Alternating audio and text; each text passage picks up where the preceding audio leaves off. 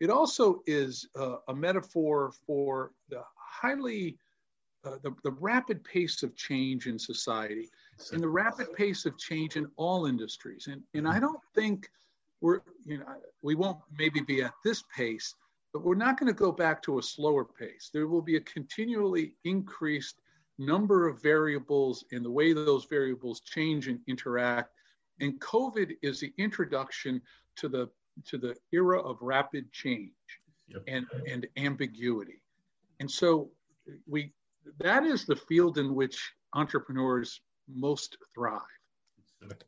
And so what we did in the COVID, when COVID first came, was to get everybody together and talk about what were going to be the guiding principles for our decision making.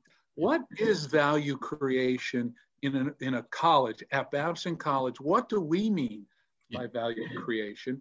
And we came to a very quick decision that it was going to be health and safety of the community and academic continuity and excellence.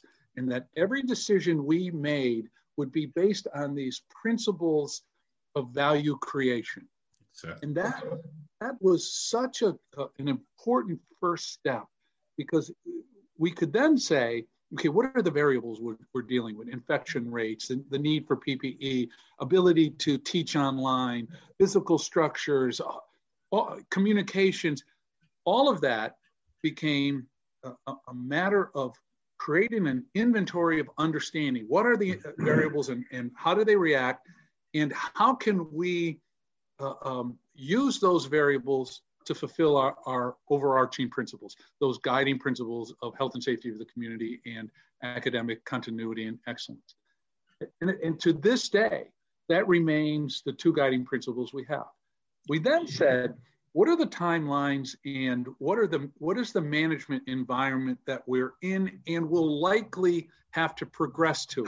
So it was not only where are we today, but where are we going with this, even though we're not exactly sure, but we know that time will keep pushing us forward. And we came, I'm a retailer at heart. You Planet Fitness, Jiffy Lube, I'm a retailer. So I like succinct phrases. And we talked about survive, because we don't know what this infection is going to do. And health and safety is the most important thing. We better make sure that we are really concentrating on survival. But if we get that right, we're going to have to then revive this organization. And we'll go from survive to revive, and we'll revive it for the purpose of thriving. So that became this sort of cute mantra, serious but cute mantra we had, that was survive, revive, and thrive.